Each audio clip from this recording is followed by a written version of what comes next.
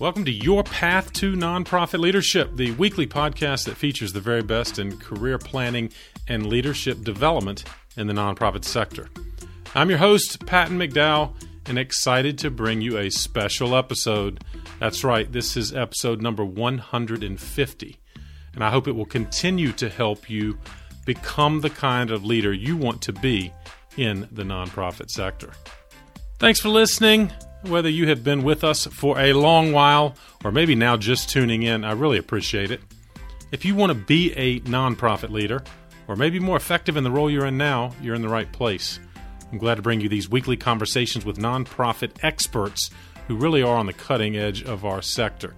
And if you would, do me a favor, share this episode with just one other person. Just find the share button. Usually it's at the top of the episode graphic on the device you're holding right now. And you can share by email or text or any other manner. Share this with one other person so that we can continue to build a global community focused on nonprofit leadership. Now, once again, I had a fantastic conversation in this episode with Rhea Wong, who brings such good experience, hands-on experience, as a former executive director and fundraiser herself, and now a coach, consultant, and trainer in perhaps the most fundamental aspect of nonprofit leadership, and that is, of course, fundraising. Now, I get it. You may not be totally comfortable as a fundraiser, and that's okay. It's exactly why I wanted Rhea on this episode, because it's, in fact, a superpower of hers. She had to go through some of the same barriers or challenges that perhaps you're facing right now, and she's turned those challenges now into opportunities in her coaching and teaching. And she's going to bring you ideas that'll help you become a more comfortable fundraiser. And it starts, in fact, with your fundraising mindset. Not only will she unpack that concept of fundraising mindset and all of the related issues that might be slowing you down, she's going to give you good ideas that will help you be more effective going forward. Lots of reasons to check out the show notes. Once again, this is episode number 150.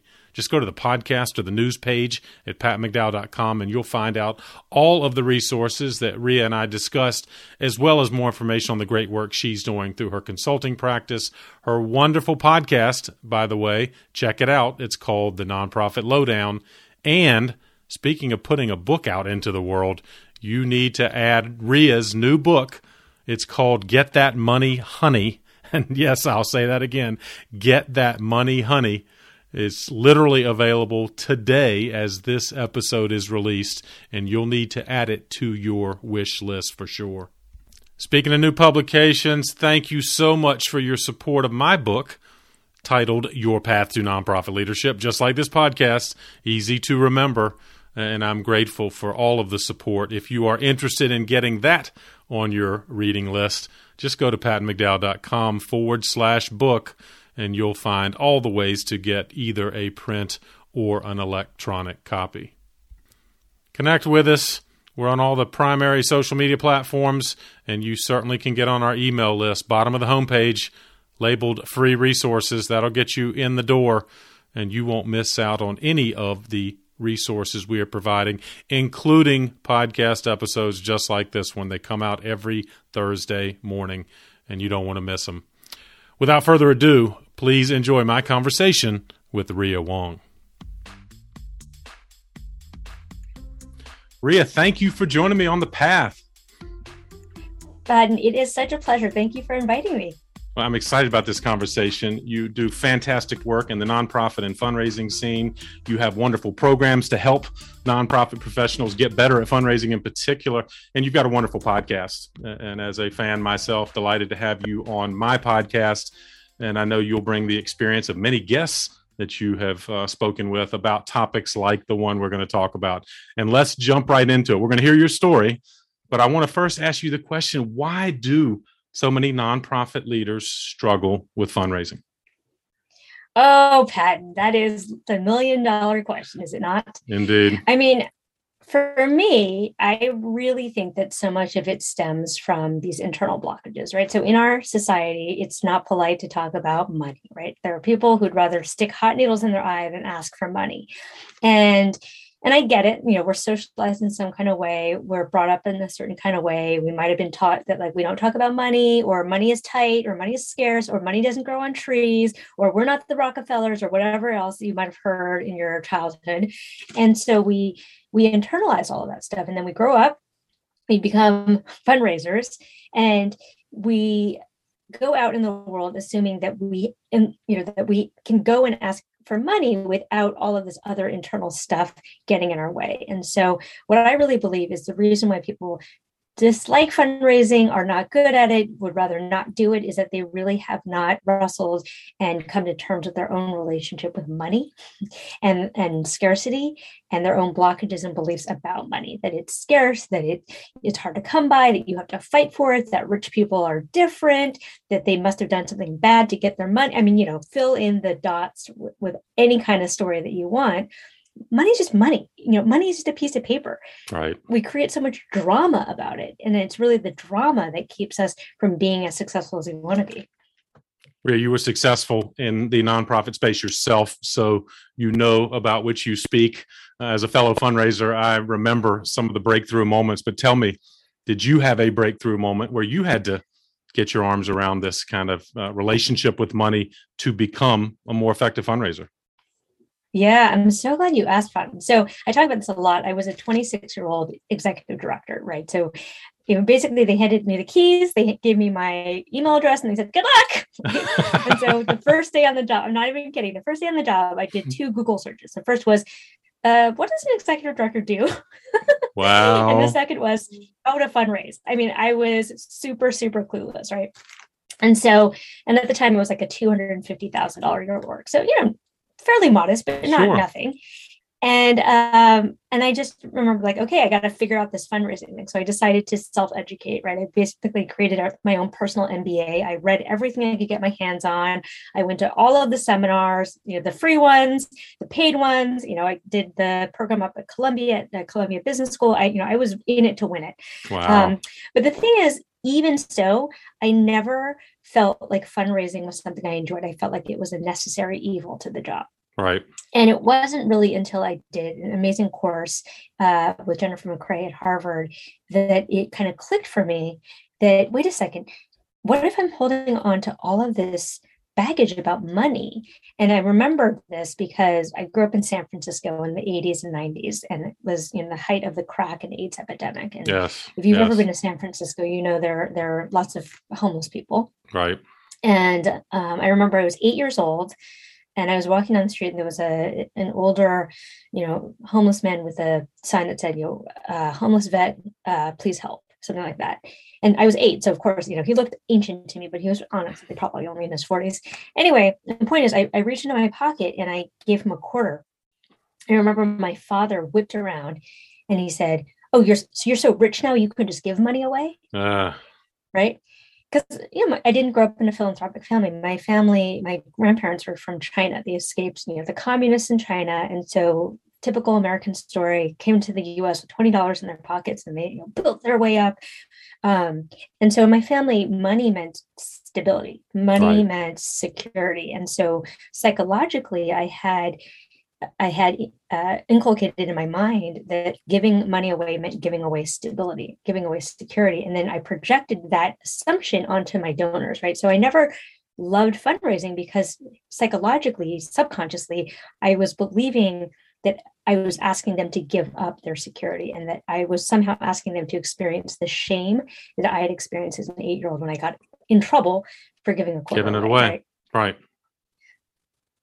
Fast forward. So it was early on in my career. I was probably in my early 30s at this point, and I met this woman named Liz at a tennis benefit that one of my board members was giving. And she, she's a very intense woman, like 50s, like powerhouse, Upper East Side, like New Yorker. And she kind of cornered me. We got into conversation, just very intense, like shooting questions at me. I was like, what's happening? Anyway, she's incredibly smart. And I eventually invited her to consider joining our board. So she said, okay, send me the budget. And so I sent her the budget. She calls me 2 days later. I'm like, I have to talk to you. I'm like sweating at this point. Right. And she said, Rhea, I'm looking at this budget, and it looks here like your entire board is giving $30,000 collectively. And I was like, yeah. And she goes, well, that's unacceptable. Any board that I join needs to be giving at a more significant level. So here's what I'm going to do. I'm going to challenge them to match me at 50. Wow. And if they do that, I'll throw in another 50. And it was just like my head exploded. Nice. And I was like, wait a second.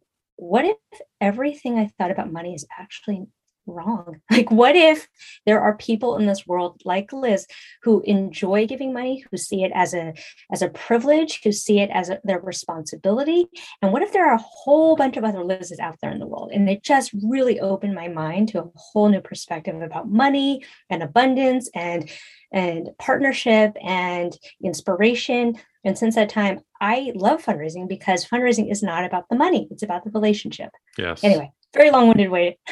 Love it. I'm answering the question. Well, and did you find that many of your colleagues perhaps shared some of those same fears, and thus you're like, hey, I can help other people, and thus your consulting and coaching practice began? Yeah, that's exactly right. So once I left being an executive director after 12 and a half years, I feel like I have to add the half because, as you know, being an ED, it counts. It counts. Yeah, right. I was kind of looking for my next thing, wasn't exactly sure what to do. And then, I took on a couple of consulting projects. I know that's what you do. And on my side, it wasn't really that strategic. I was like, oh, I have friends. They need help. I can help them. Right. And then kind of mid-pandemic, it really occurred to me like, oh, what's the number one problem that nonprofits have is they need fundraising. And what's the thing I'm particularly good at is fundraising. But more than that, for me, it's really about service, because at the end of the day, I care about a lot of different issues. I care about education, and I care about the environment. I care about voting rights. I care about a lot of things, but I personally am not going to be able to do all of the things, right? I'm one person. I can't do all of it. So what I've decided to do was to develop this program to help support people who are doing all the things. And so for me, it was like, it was a win-win. It was a way for me to earn a living, share what I've learned, but also support work that I care about in an indirect way.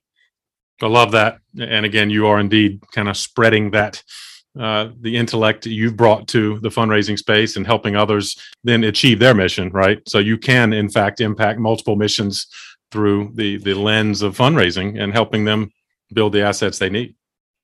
I hope so. I mean, what I've said, and I hope I'm very humble about it. I hope it comes across. But, the fact is, I've made a lot of mistakes. I've made mistakes so you don't have to, is what I tell my students. Right? I'm not saying I'm the be all end all. I don't know everything in the whole wide world, but I know more than they do at this point. And so what I want to do is help them to sort of level up quicker than I did, because the truth of the matter is, like, and I'm sure you found this to be the case, is a lot of it was trial and error. I didn't have somebody to tell me all of the things, right?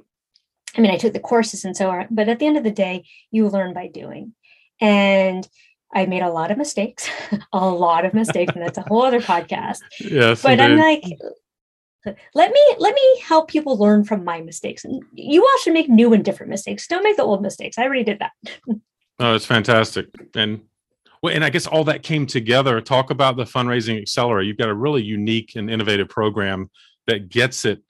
I know you get at the fundraising tactics, but of course, to your earlier point, I think what you believe is that it's not tactical issues that are holding up most of our fundraising colleagues, right? Or nonprofit leaders. It's that whole relationship with money. But is that talk about Fundraising Accelerator. How did that come together? Yeah, so it's an interesting story, because basically I was getting approached by everyone to help with development work. Right. And I've done development as part of my job. Obviously, I fundraise, but I'm not a development director, right? I'm an executive director. And as you know, most small nonprofits don't have a director of development, or they might have a development associate, but everyone was like coming and looking for someone to do this thing. And I was like, well, the thing is, you can't really outsource development work, especially if you're the executive director. And the thing that blows everyone's minds is, like, I say this a lot, 65 to 80% of your time as an ED should be spent on fundraising, right? Oh. And so I think a lot of people think, especially founders, they start the organization because they love the panda bears or whatever else they, right. The passion that got them there, right? Right, the passion project. And I'm like, well, here's the great irony. When you become more successful, you actually get to do less of the thing that you love to do. Like you don't get to hang out with the kids anymore. You don't get to do the tutoring. You don't get to do the volunteer stuff. You hire other people to do it because you need to be a fundraiser. And that's just the truth of it. And so to me, I was like, well, this is kind of dumb. Like, why are we all running around trying to find fundraisers when, number one, we know that there aren't enough people in the pool. But number two, like, how is it that we all have these jobs that we've actually never been properly trained to do? Like, right? Like, how many EDs are told, you're an ED now, and by the way, fundraising is part of your job. Like, how many surgeons would you put in a hospital without having gone to medical school? How many lawyers get to practice law without having gone to law school, right? How many mechanics get to work on cars without having learned how to, I don't know, when you go to auto bodies, I don't know when you go to trade school. There's a training program involved, yes. Right. And yet we put them in there. Yeah, it's like we are trying to solve the society's most intractable problems, and yet we actually haven't properly trained people to do the job that we're asking them to do. So here's what happens. Either one of two things happens. Either A, people really try their hardest and they end up getting burned out, or they figure it out and then they decide to go elsewhere and take their talents somewhere else, right? So to me, I was like, well, why don't we just work with what we got and teach EDs how to fundraise and teach development directors how to fundraise to actually help them to be good at their jobs. Like, I don't know, it seems kind of obvious and logical to me, but apparently the nonprofit sector still needs to catch up with that. That was so well put. And I guess you anticipated my next question of the ideal candidate for your program is that executive director who doesn't necessarily have the infrastructure of a chief development officer. I mean, do you help them evolve to that space? I mean, they need to retain that fundraising ability, no matter how many staff they put around them. But yeah, I wonder, how do you speak to that evolution? Yeah, that's a good point. So the majority of people in my program are actually executive directors. I do have a handful of development directors, but generally the development directors are there to help learn how to manage their exec to do the fundraising work. Right. But I think as executive directors, as CEOs, we really need to, first of all, just accept the fact that the job is fundraising, right? Like I know a lot of people say a lot of things about like, well, it's about like the strategy and the blah, blah, blah, blah, blah, blah, and the board recruit. I'm like, no, it's actually about fundraising. It's rooted in the fundraising, right? Yeah. Yeah. So like, that's what your job is. One, accept that. And number two, accept that you might want to get better at it, right? And I think the thing that drives me crazy. So, Patton, can I just share what's like the bee in my bonnet? Please do. Is okay. So my accelerator program is not cheap, right? It's significant investment, but I also have a guarantee, which is that if you don't make up the cost of tuition in 6 months, implementing my strategies, I'll refund your money. So it's like risk-free. Absolutely. And I have all these testimonials saying that people have 3x, 4x, 10x, 40x their initial investment, right? Wow. So to me, I'm like, this is kind of a no-brainer. Like, you literally cannot lose money on this deal. You might be surprised at how many people hear the thing, get really excited, then hear the price, and they're like, no, can't afford it. Because so much in the nonprofit sector is we don't think about investment for the long term. We don't think about what's the ROI. We just see it as an expense. And so what ends up happening is like you choke off what is ultimately going to be the golden goose, right? Right. Like you need to think about the long term. And look, if people don't want to do my program because they believe that I can't help them, like that's fine. That's a different issue. One thing, right? That's one thing. That's fine. I'm not in the business of persuading people. If you don't think I know what I'm talking about, if you don't think my taxes are going to work for you, like, please go talk to somebody else. That's fine. My feelings are not hurt. But if you're not investing in the program because you can't afford it, but you can't see the longer term ROI, then I think you got to shift your mindset. We got another issue. So it goes back to the original point. Yeah. Well, exactly. And it reinforces your point, Rhea, right, of just the psychology of money. And if we as an executive director or a manager of a nonprofit are not willing to invest, it's short-sighted, and we're never going to move out of whatever limitations we have. But I'm guessing the people that sign up for the accelerator, Rhea, have a better mindset, but you still I'm guessing early on, still work with them on mindset issues, right? Before you jump to the Yeah. tactical advice. Is that fair? Oh, 100%. So the first module we do, and actually we're starting a new cohort on Friday, is it's all about money mindset, right? Because again, it goes back to my fundamental belief. You can't do until you are, right? Like if you don't believe yourself to be the kind of person who can ask for big gifts, if you feel like you're scared of money, if you're scared of rich people, if you have all this sort of baggage, then I can give you all the tactics all day long, right? But you have to see yourself as the kind of person who can execute on those tactics. Right. So it's really like a mind shift. It's like, for example, I don't smoke cigarettes, not because I have actively decided not, it's not like I'm tempted to smoke cigarettes. I don't smoke cigarettes because I am not a smoker. Like I have the identity of a non-smoker.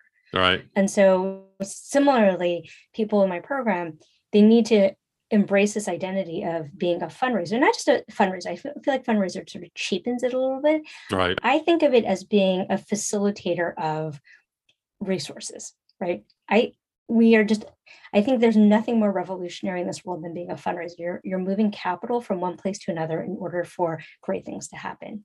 And if we can really embrace our roles as facilitators of action, it changes the whole conversation. And it also becomes not personal. I think people take rejection so personally. Yes, indeed. It's not personal. It's not about you. Like they're not saying, I hate you, Patton, right? They're saying, it's not for me. This is not my thing.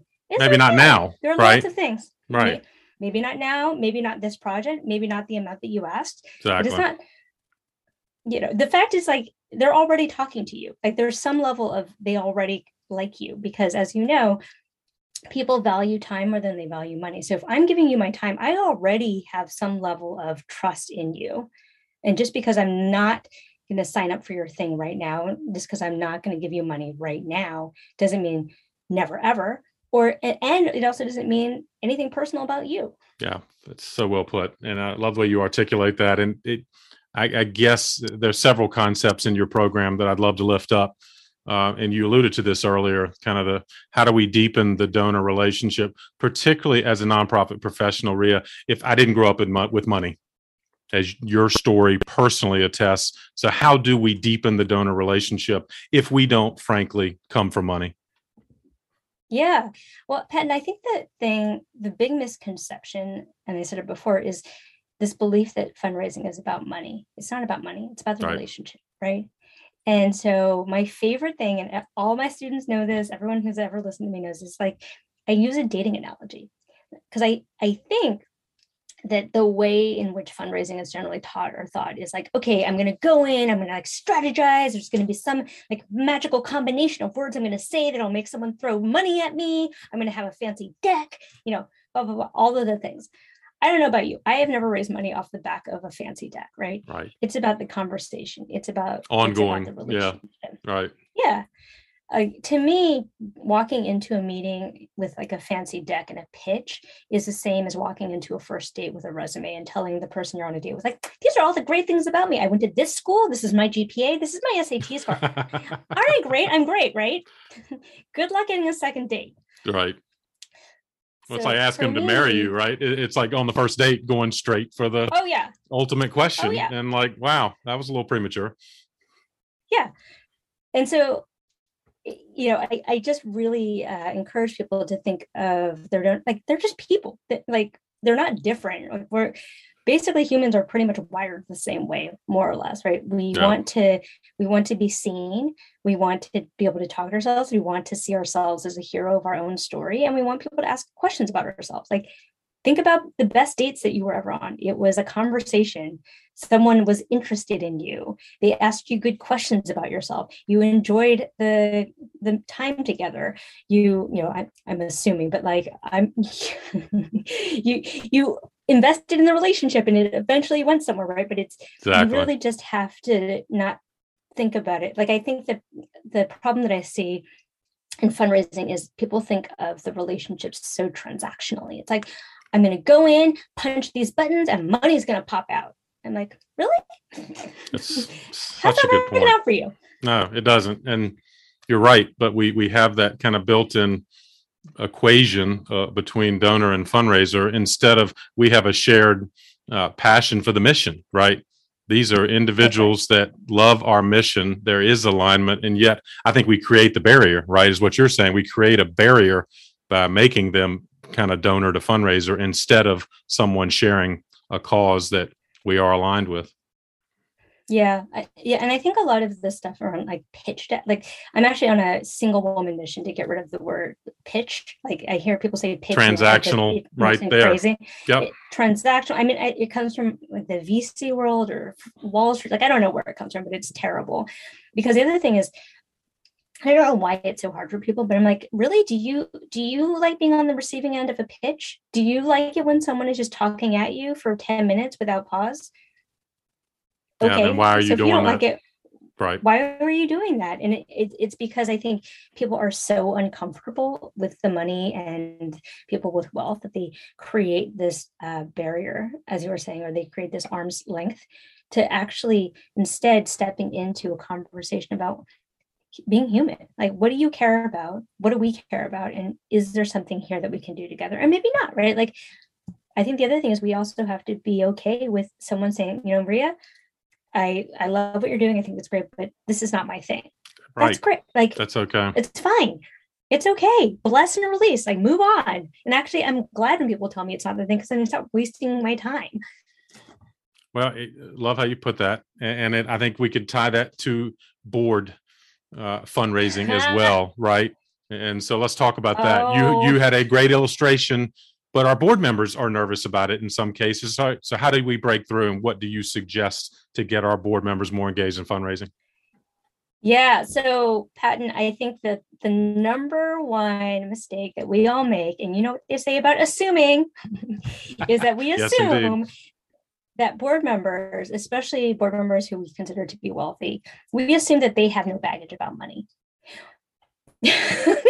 or we assume that because they're in sales or whatever, like a big corporate job, that they don't have any baggage about money, that they have no problem with asking for the sale or asking for the money. Again, when you assume. So I think the number one thing here is that we have to, first of all, recognize that our boards need to be trained. Like they need to do some of the work of unpacking their own money baggage, right? Second thing is board members need to understand what the fundraising cycle looks like. I think a lot of them think that it's just about the solicitation. But as you know, the vast majority of the time in fundraising is spent building the relationship or continuing to invest in the relationship after the solicitation. And so if board members think it's just about asking for money, of course they hate it. Like I would hate it, right? The gift is just a natural step in a process after you have established where you're going in the relationship.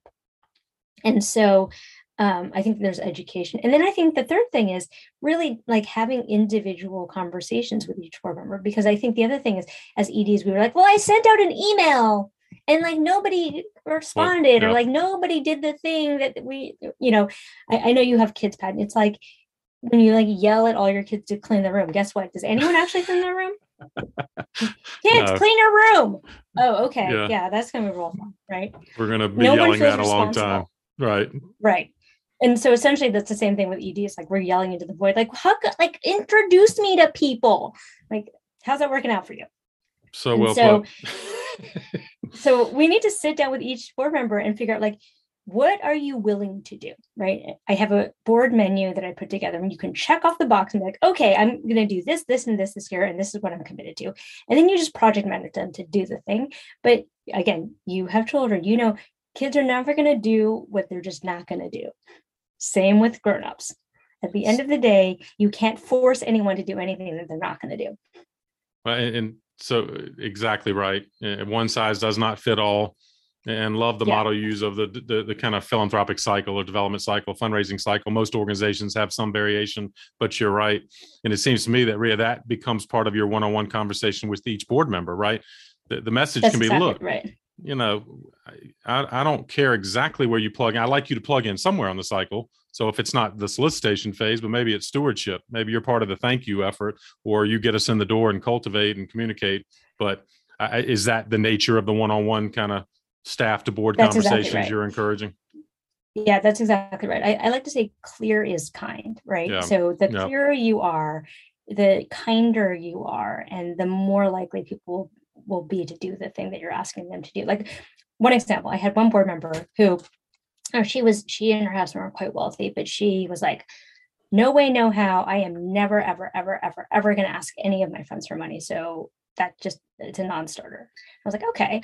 So we had a $30,000 gift in. I was like, so first of all, like, if you're comfortable just writing a $30,000 check, just like, yeah, fine, done. But like, that's That was the what's easy happening. part. And I was like, Right. oh. And I was like, okay, that's fine. And then I really plugged into, she happened to have this beautiful house on the Upper East Side and loved hosting parties.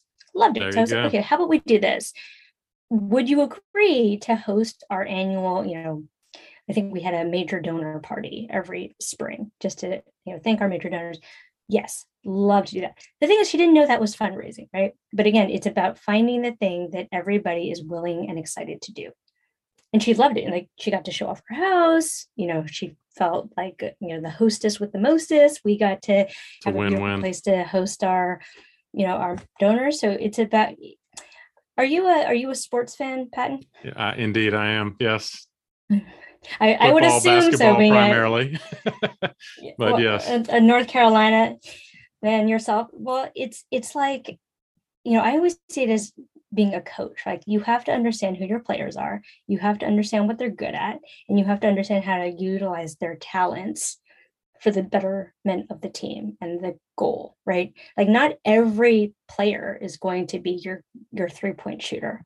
Not every player is going to be good on defense, right? But you have to know what you're working with here. Now, the problem is if you have board members who won't get off the bench, like, then that's a different problem. Right. But if you're willing to have people who are willing to get on the field and play, or get on the court and play, like, you got to figure out how to maximize their talents. Well put. And of course, yeah, love a sports analogy. And they all have talents. And you're right, back to your one-on-one conversations. That's how you can lift those up and find a way. Because I'm convinced, Rhea, a lot of those board members come in, their history with philanthropy is not really philanthropic. It's transactional. The last nonprofit board I was on, they just wanted me to sell tickets or sponsorships or, create, table host kind of experiments. And they're tired of chasing their friends and family for transactional activity. So you're helping re-educate them as to real philanthropy. Well, the other piece too, Pat, and this is just another bee in my, I have a lot of bees in my bonnet, but one of the things that really bothers me is when, EDs will say like, well, I've asked my board to introduce me to people, like introduce me to, right? So there are two problems with that. Number one, that's too general. Like, I'm a busy person. I don't have time to sit and think like, who should I introduce Patton to, right? Right. Instead, you need to do the work, like, make it easy to do business with. So as an ED or DOD or whoever, your job is to go and find the list of people that you might want to be introduced to and put it in front of your board members. So, like, that's number one. Don't make them do the work. 100%. Number two, be really specific about what you intend to do, because the reason they're not opening their network is that they don't trust you. They don't know what you're going to do with their people. And frankly, if you came to me and you're like, introduce me to people, and if I thought the thing that you were going to do was just like straight away ask them for money without creating any kind of relationship, I wouldn't give you my contacts either, because it makes it awkward for me. Yep. Like, I'm going to see this person next Saturday night, and I don't want them coming to me like, Rhea, why'd you give my name to that person? They just asked me for a bunch of money. So don't embarrass people. And I think be really clear about what am I going to do? What is the email I'm going to send? What is the process we're going to follow? And what are the points at which these people can also say, like, this is not my thing? Because, like, that's the other thing, is no one wants to have their friends and family feel pressured to give. Like, we're not in the business of pressuring. We're in the business of inviting people. That's so well put. And again, yet another kind of mindset shift, consistent with the title of this episode. It's all about mindset, right, Rhea? If we can change that mindset at many levels, things are going to get better. Well, I think ultimately so much of the bad practices in fundraising is really couched in a scarcity mindset. It's this belief that there are not going to be enough people. There are not going to be enough resources. If I don't close this gift, this is never going to happen again. Like, people are not out there being generous, right? And so much of it is just this belief in, like, the finite resources and the nature of competition. And I think if you can get out of that, if you can actually readjust your belief system to be like, look, there are plenty of people out there in the world who want to be involved with what we're doing, who are excited, who are generous. And my job is just to go find them, as opposed to believing that they're really not out there. Then you just operate with a sense of ease, right? Again, dating analogy, but I don't know if you ever had this problem, Patton, when you were single. When I was single, I would go through these periods of like, I couldn't catch a date to save my life, right? It was like a dry spell. And then the minute I had a boyfriend, like everyone wanted my number. Yes, and I was like, what? Where were you when I was single? And the truth is, a lot of it was the vibe I was putting out. Right. Like no one, like desperate energy is not cute. Nobody likes that, right? Confident energy is what people like. If the confident energy is like, hey, we're doing this amazing thing and we'd love for you to come along if it's something that you care about too. And if not, like that's fine. That's so much more attractive. That's something that people really want to be like. We want to be shoulder to shoulder with people who make us feel something, feel confident, feel like we're part of something bigger than ourselves. We don't want to be on a sinking ship. No one wants to be on the Titanic. Exactly right. Do not sign me up for a ticket for the Titanic. Indeed. Desperation fundraising doesn't work. Or if it does, it's a go away money. And you may get a little token amount from me, but I'm not going to give again because of your desperation. So I love that analogy. All right, so I call that mariachi money. You know, like in the mariachi thing. Exactly. Like, here's $5, please go. Yeah, but go, stop playing here. Go to somebody else's table, right? All right. So how long does the program take, your accelerated program? And what generally is the time horizon your graduates come out? In other words, are you kind of gearing them toward, all right, let's look at the next 12 months, the next 3 months, the next 3 years, or I'm sure it varies, but just curious about timeline. Yeah. So it's interesting, Patton. So technically the bulk of it is a 9-week program. So it's about half an hour of content, about half an hour of, I call it homework because I come out of education, and then 90-minute group coaching sessions.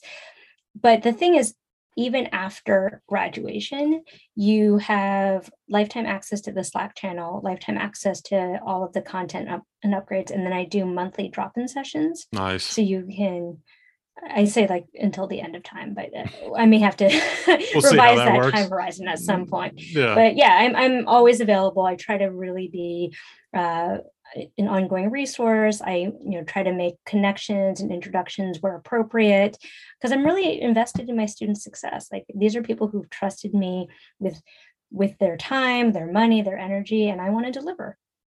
That's awesome. Well, of course, we're going to lift up in the show notes all of the resources you're talking about, in particular your fundraising accelerator. But we also have something else fun to announce as this episode is released. You got a book coming out. And as someone who is wrestling with a book project myself, let's talk about it. Why'd you do it? What's the book about? Oh my goodness. So to be honest, Ben, I always wanted to write a book. I thought it would be the Great American Novel. Turns out it's actually a fundraising book. Not totally surprised, Ria, by that fact. Yeah, I know. I had this like vision that I would be like on a desert island somewhere in the Caribbean writing the Great American Novel, but that was not to be. Instead, it was in my apartment in Brooklyn. But it's called Get That Money, Honey, the no BS guide to raising money for your nonprofit. So it's a good, healthy dose of fun, because I feel like, and I don't know if you'd agree, but I feel like most fundraising books or most nonprofit books are so boring. Yes. Like, I just, not yours. Sad, but hopefully not. Right. But, they're very dry. They're like textbooks. I'm like, okay, first of all, we are not out here wanting to be bored. We have, I mean, in terms of finite resources, time is a finite resource. I'm not going to get more time. So I'm going to make your time worthwhile. And really, it's just a lot of the concepts that I teach in my accelerator. So if you're the kind of person who can't afford the price tag for my accelerator, like, surely you can afford the price of a book. But I think what a lot of people will find is that the concepts in the book are really deep, and that the most effective way for you to really implement these strategies is to join the accelerator. So, but look, my mission is to help. Yeah. Well, and really my mission is to help as many people in the world. Right. So if you get the book and you're able to improve some of the practices, like, good, that's all I wanted for you. Because I really, as I was thinking about it, I was writing the book for the 26-year-old me who was totally clueless. Interesting. I was Yeah, going to so ask this you is for like exactly that. yeah, this is for like little baby Edie Rhea who was doing the Google search about like, what does an executive director do? So get this book, and it at least will kind of help you to move in the right direction. Well, I'm glad, and that's a perfect segue to kind of the question. So you answer the question. The book is for someone thinking about fundraising. I'm sure, though, there's value for those that are already fundraisers, and you're going to give them a deeper dive. But I guess you're saying that, yeah, but if I'm thinking about nonprofit leadership and the fundraising component, this is a good book to read. I mean, it's a good book to read. The concepts are pretty, I don't want to say advanced because that sounds grandiose, but they're involved. So I would say that it probably wouldn't make a ton of sense for the novice or the beginner. I think you Yeah. have to have some experience under your belt to really understand some of the concepts, because we talk about, for example, board management. If you're a newbie, like, you may not even necessarily have had any experience with boards at all. So I mean, Right. I think, look, I hope there's a little something for everybody, but I would say it's probably best suited for, the first time executive director or the new development director who's, has some experience, but not a ton, and is really looking for ways to move the levers. Well, Ray, I'm delighted to lift that up, and it kind of adds to the resources you and I've talked about. You've got a podcast that is a wonderful resource. The book now is out. Of course, you've got the accelerator program. Let me pose this kind of summary question to you, though. You run into a lot of people, I'm sure, like me, well-intentioned, thinking about getting into nonprofit leadership. Often I use the phrase a lateral entry. Like, I'm sick of my for-profit job. Rhea, I'm sure I can save the world, right, if I can work a nonprofit, but I don't mean to be, crass about it. But how do you advise someone thinking about nonprofit leadership? Oh, You've been I'm there. so with you. I've been there. You've been there. Okay, so a couple things here. It's actually like very offensive to me when people say that. Yep. Because I think there's this pervasive assumption that somehow being a nonprofit is easier than Agreed. being in corporate, right? So for me, it's actually offensive because it assumes that, oh, you can just jump into a nonprofit and be automatically good at it with no experience necessary because the bar is so low, right? So usually what I advise people is, number one, before you make the jump, like, how about you volunteer? Like, how about you, or like, join a board or see what's actually out there, right?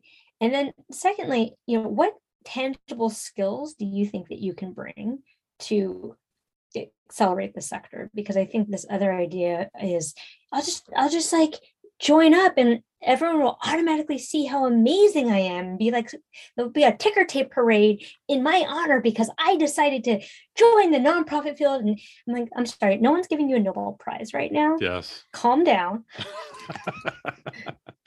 Yeah, I think you and I share this bee in our bonnets, right? Yeah. Because you have more than one. Every one of them is worthy of a sting. But yeah, for me, Rhea, it was I first worked for the Special Olympics organization in DC. And I remember distinctly people kind of saying, oh, yeah, pat me on the head. Good for you, Patton. But when are you going to get a real job? And so I could not agree more with your point that there is, in fact, almost a dismissal of the sector as not being a real job. And that's why you are quick to, I guess, knock somebody back who, while their intentions might be good, they really don't know what they're getting into. Yeah. Well, and I mean, the other thing too, Patton, is I've actually had people, like, I know people who went from corporate to nonprofit and they're like, wow, this is really hard. Like, harder even, right? Imagine you have to do all of the same kind of things with a fraction of the budget that you had. Good point. And that's why I actually think that the folks in the nonprofit sector are some of the most, innovative, agile, interesting people, because they have to make it work. They're really inventive. They know how to, they know how to make a penny scream. They know how to, like, just rig something up to make it work. And I think that kind of ingenuity and innovation is actually what makes our sector really great. It's fantastic. Again, thank you. Great resources all around. Obviously, we're going to lift up Get That Money, Honey, as a book for your future bookshelf. Any of the books, Rhea, I ask every guest this, has there been a book or books that have been particularly helpful to you on your journey that you might recommend to our listeners as well? Yeah, I have a couple. So I was thinking about this. I'm a big fan of Atomic Habits by James Clear. I Good don't know if one. you're familiar. Good It's a one. good one, and it's about how to start new habits and break bad ones. Because really, at the end of the day, fundraising is just habits, right? It's just like, are you keeping track of your donors? Are you reaching out? Are you sending the acknowledgement letters? Are you sending the reminders? Like, it's just little habits that build up to success. Yes. What's Yes. that phrase? I'm going to butcher it, but if you're doing the right little things, then the score will take care of itself, right? Yep. So big fan of Atomic Habits. Um, love Viktor Frankl's Man's Search for Meaning, because I think at the end of the day, all of us need to wrestle with our own why. Like, we all need to find the thing that gives our life meaning and purpose. And it's not, I mean, I guess for some people it's about money, but certainly in this sector, I think we're a bit loftier, right? Like, we like to believe that our lives have meant something to somebody, and that we're going to Yes. leave behind something that has improved someone's life in some way. So that's a big one. And then, I think the other thing is, we really, as a sector, need to also find ways to lighten up a little bit. So I'm a big fan of fiction. So Good. my favorite book is The God of Small Things by Arundhati Roy. And it's just a fantastically written book. It won the Booker Prize back in the late 90s. And, I really recommend, because I feel like burnout is so pervasive in our sector, but give your brain some time to rest. Like, read Good point. fiction, and don't, and by rest, I don't mean like binge on Netflix, even though, like, look, I've done that too. Yeah. But like Guilty. Yeah, your guilty brain, as charged. Yeah. yeah. But I think your brain needs to play and be creative. So those are Fantastic. 3 books. A Yeah. trio, a bonus trio of books in addition to your own. And in fact, I'm glad you let off with Atomic Habits. In fact, we put that in the gift package to our mastermind group because I am a fan of that as well. So that was part of their initial welcome to the program. And here's some recommendations. So thank you for lifting it up as well, Ria. Yeah. You know the final question, Ria. Where can people find out more about you and the great work you're doing across multiple platforms? Yeah, thanks for that, Pat. So, the place to go is my website, rheawong.com, RHEAWONG. I can be found on LinkedIn, but the way, if you want to keep abreast on all of the things that are happening, plus you get cute dog photos of my dog, Stevie Wonder, definitely sign up for my newsletter. And you get weekly updates and a little bit of inspiration for your day. Fantastic, Ria. Thank you again for joining me on the path. Thank you so much, Pat. It's been a pleasure. Well, I hope you enjoyed this conversation with Ria as much as I did and came away with some practical ideas that can help you with that most critical skill of fundraising. Don't forget about the show notes available on our website, pattonmcdowell.com. You can find out more about Ria, all of the resources on her website, rheawong.com, her podcast, her book, and her fundraising accelerator program. Lots to check out there. Again, go to pattonmcdowell.com/podcast, and you can get to this and any of now 150 podcast episodes. Of course, Ria and I both would love for you to share this episode with someone else on the leadership path. And if you're not a subscriber yet to this podcast, please consider doing so. Go to pattonmcdowell.com, go to the podcast page, and you can click on the big follow button. Follow equals subscribe. Don't miss out on any of these weekly episodes. They come out every Thursday. And if you want to check out any of the previous now 149 episodes, just click on the episodes button on that same podcast page, and you can see thumbnail briefs of every episode and enjoy as you are able. Thanks again for all you are doing in the nonprofit sector, especially right now, and keep up the good work for causes that are most meaningful to you. I'll keep bringing you content that can help you do it even better. Have a great week, and I'll see you next time on The Path.